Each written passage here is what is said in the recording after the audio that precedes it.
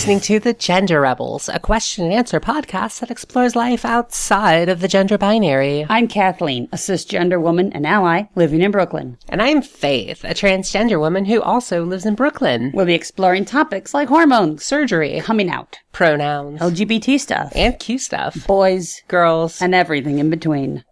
And if you disagree with us, factually, morally, or scientifically, then you're probably wrong. Hey, Faith, I got a question. I hope I have an answer. Do all transies start out as crossdressers? No. What? Well, thank you, everyone. That was our show. Thanks for listening. No, I don't think they do. And a little bit about my backstory. Yes, I identified as a crossdresser. At least I took part in the cross-dressing community for a long time, because while I certainly was fascinated by the concept of transgenderism, I was also terrified by it. And I was like, well, I'm not sure that's right for me. Even though I kind of feel that way, I'm not sure that's right for me. So I guess I must just be a crossdresser. And so then I identified as like gender flux for a long time. People who watched my YouTube videos over the years will know that I used to bill myself as the gender flux revolutionary. And gender flux was sort of a concept that I invented. Someone else came up with the term independently. Kind of to say, well, I'm more than a crossdresser, but I'm not quite transgender. And I'm not really bi-gender, because that wasn't really a thing then. But, so I always kind of identified a little bit more than a crossdresser. Like a crossdresser plus. Like a crossdresser deluxe. And actually, that's not really fair, but I'll get into why that's not fair. But the crossdresser community was the group of people I think I had more in common with, and I think I could kind of share with a little easier. And they were than the sweethearts. transgender You made some good community. friends. Yeah, I made some great friends. People I'm still friends with. But for me, and for other people I know of, it was like we kind of graduated from crossdresserhood, because at a certain point, you kind of, for whatever reason, come to terms with your own feelings and your own identity, and you go, well, you know what? Maybe I am transgender. Maybe these thoughts I've had, maybe these feelings I've had my whole life, I am transgender. And I still think the crossdresser community is great. I still think there's so many nice people in there. It's very accepting. It's very welcoming. Some gorgeous ladies there. Some gorgeous ladies. It can veer a little into sex a bit too much sometimes, but But some I actually people think like that. some people too like much that. maybe for your comfort. yeah, and I think you're able to kind of steer your Of all people, I feel like they know how to respect boundaries. you think. Uh-oh. No, actually, most crossdressers are pretty cool. Yeah. There's like a subgroup that's kind of a lot more sexual about it, and Are they the evil crossdressers? no, I don't think they're evil. They're Right. just Not to they're imply getting that off on sexual it. is evil. They're getting off on it, and I think there's other people who are enjoying it more as a hobby and less a sex thing. I mean, the DSM-5, 6, what are we up to? 7? Five. I think talks about transvestite fetishism is what they used to do, and it used to be just a sexual fetish. And I think for a lot of people in the cross-dressing community, it's not a sexual fetish. It's just something they enjoy doing. It's a way of expressing themselves. I look nice and I feel comfortable. Yeah. Okay.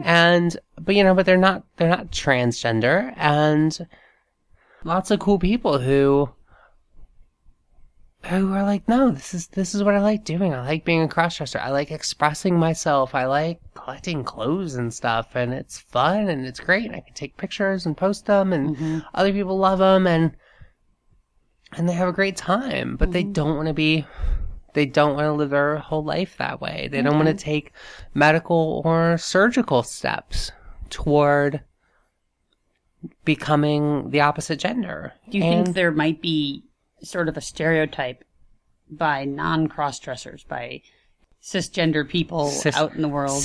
Cis-dressing people. Cis-dressing people. Yes. Do you think that cross-dressers are perceived as just pre-transgenders? I think so. I think a lot of I think a lot of right now cisgender people don't have room in their heads for drag queens, cross-dressers, and transgender people. And the difference between all of them. And it's hard. It is very hard because there is overlap. It's a messy Venn diagram. Some move from one group to another. I know cis straight men who perform as drag queens.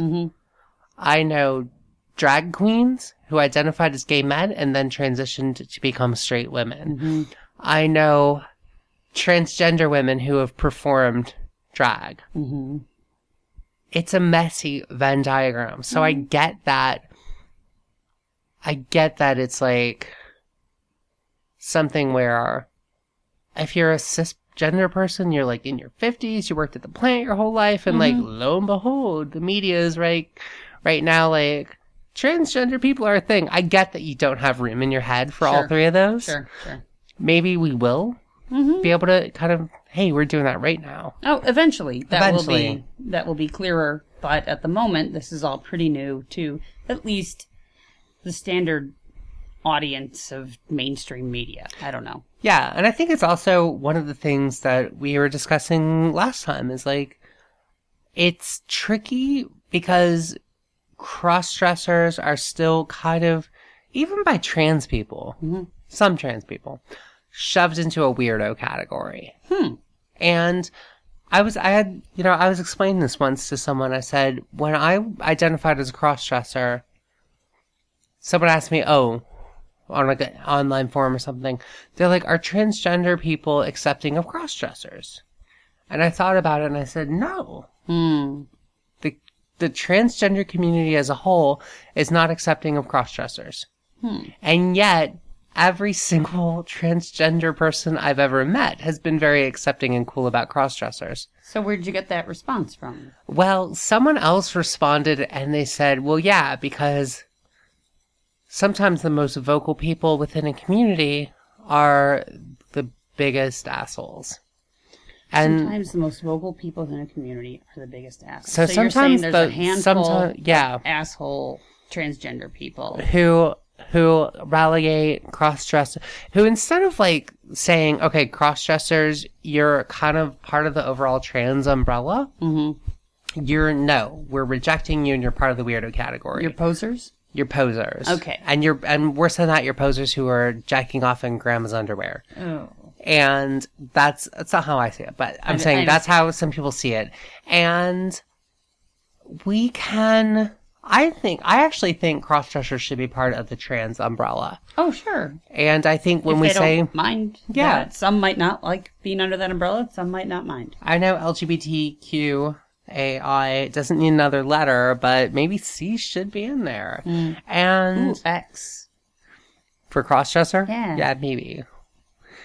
If you can come up with a good way to fit that into the alphabet soup, then you'll get 8 points in Scrap. Put a comment below. I think the idea is that we should be more welcoming as a community. Even some gay people don't want transgender people to be part of the equation. So, is the greater issue here that every community and subcommunity and sub-subcommunity contains jerks? It does. And hopefully they are a minority within each of those communities? Yes, and they are. And I think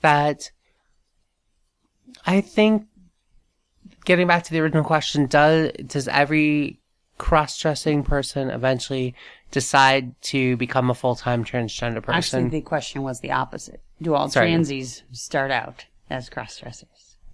No, they don't. And actually, no. Wow, you said that 20 minutes ago. I know people who started transition day one full time and had never presented. So just stepped off the cliff. I have friends who cis masculinity had never full-time presented in public before. Womanhood. The day they became full time. Wow. And to me that boggles my mind. And actually I had a friend who that's how she transitioned. She never had presented female in her entire life, never cross-dressed. And then the day she was like, you know what? I'm done. And then I'm becoming full-time that day, and she'd never presented a female in public before. That's amazing. And she's great, and she looks great, and she fits in great, and she passes well. And how do you know if you like it? How do you know if you want to walk around in a dress? And that's the hard part. And her and I were talking, and she was even saying that for me, for someone who like presents female all the time but isn't full-time, she's like, I can't imagine how you could do that. Meaning to her, to me, it's braver for someone like her to take the first step and just jump in. Mm-hmm. Whereas she saw it as braver for me that I wasn't living full-time but could still go out and present. Female. So just being able to do it part-time was braver. To go back and forth. I disagree. She's actually the braver one. I will stand by it. She's the braver one because she had never presented female, decided she was going to be full-time, and then went forward and never looked back. God bless her. So that's an argument for the opinion that they are very separate things. Yeah. Cross-dressing never once cross-dressed in her life. One particular need, and being transgender is completely different from whatever that is. I think it just needs to be a situation where, no, not every transgender person cross-dresses before they transition. Not every cross-dressing person chooses to transition. It's a messy Venn diagram. Mm-hmm. And that's the whole point. That's part of the fun. Even with drag queens, even with people who are non-binary, with people who may want to identify third gender, with people who may want to identify gender fluid. Mm-hmm. It's a mess, but it's a glorious mess, and it's our mess, and I think it needs to be an inclusive mess. Absolutely. And I think we need to value each individual part of that mess. Mm-hmm. And the worst thing we can do as a community is to ever say to anyone who's part of this mess that you don't matter. Mm-hmm. Because you don't fit into this particular segment of the mess. No, it's one glorious, beautiful mess, and it's our mess, and we're gonna make it a fabulous mess. And let's just make sure we value every individual. So in conclusion, some people are cross-dressers and genuinely want to remain cross-dressers forever. Yes. Some people are transgender and have never been a cross-dresser. And some people do the cross-dresser thing for a while and then decide to transition. All three paths are equally legitimate. Yes. And people who have a hard time with this just need to spend a little time thinking about it and wrap your mind around it, because that's the fact of how the world is. Precisely. Thanks, Faith. That's really helpful. Hopefully. You've given me some good information, and I sure hope it's right. Okay, good. Me too. I think if just, as long as we err on the side of, I think if we err on the side of inclusivity, because you ended the episode, and I'm going to keep going. I didn't end it. You ended it. You came on a good ending point, and I'm going to keep going. It's your show, too. Because someone asked me once about, I feel this way. What am I? Am I bigender? Am I dual gender? Am I gender fluid? And am I gender flex? Am I a gender transformer? Am I a gender blender? These are things I'm making up now. Yeah, but it sounds fun, actually. I remember telling someone, I'm like, the label is there for your convenience. Mm-hmm. The label is not there to box you in. The label is there for your convenience. The label works for you. You don't work for it. Exactly. And that's why it is such a messy Venn diagram. It's because the label is there. The label's there for when you feel like you've found a label that works for you. Mm-hmm. And for me, growing up, oftentimes cross-dresser was a label that worked for me. Mm-hmm. And it was easier for me to explain using the word cross-dresser than it was for me to explain, I'm transgender, but I'm not sure, and maybe I'm not, and maybe I am, and I don't know, which is harder to explain. Sure. So there was a term. And not even harder to explain, but also maybe harder for you to wrap your own mind around of what you were dealing with and what you were trying to figure out what you were. So, yeah, I think when we get to the question of transgender cross-dresser, it's the label's there for the person's convenience. Mm-hmm. It's not there. It's not a rule that someone has to abide by or fit within this box. It's just there for when an individual chooses to come up with a term that they feel fits them. Mm-hmm. And if it fits them, that's great. And if it doesn't fit them, then make up your own term. It's a free country. Or keep looking around. You're probably not alone. Yeah. That's the nice thing. You probably aren't. It's probably a whole community, which is fantastic. Yeah. It's a beautiful, glorious mess of like mushed together, folded over, crammed together, unfolded Venn diagrams in like 5 dimensions. Well, thanks, Faith. That's really helpful information. All right. Talk bye, to you everyone. next time. Bye.